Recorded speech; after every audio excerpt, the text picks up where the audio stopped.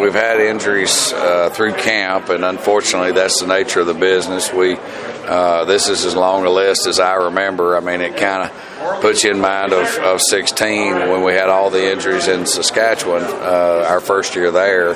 But we do have some awful good players sitting over there on that list, and we do miss them. But at the same time, we've got an awful good group of guys. And I've been told a long time ago, worry about the ones that you've got to play the game. And like I say, we've got to have the next man up mentality. You want to see people who can step up and seize the opportunity. And there's a lot of players that have played maybe more than they maybe expected at the start of the season. Yeah, I mean, again, a lot of the guys that are on that list, I won't go through the entire list, but a big group of those are guys that were penciled in as starters going into the camp and that type of thing. And so, yeah, you're right. Some guys have been kind of thrust into the role of, hey, I've got to play a lot more plays than what we anticipated, or even play games earlier than anticipated. But hey, that's they're here for a reason. They're good enough to be pro football players, and that's kind of what we've got to do now. We've got to coach them,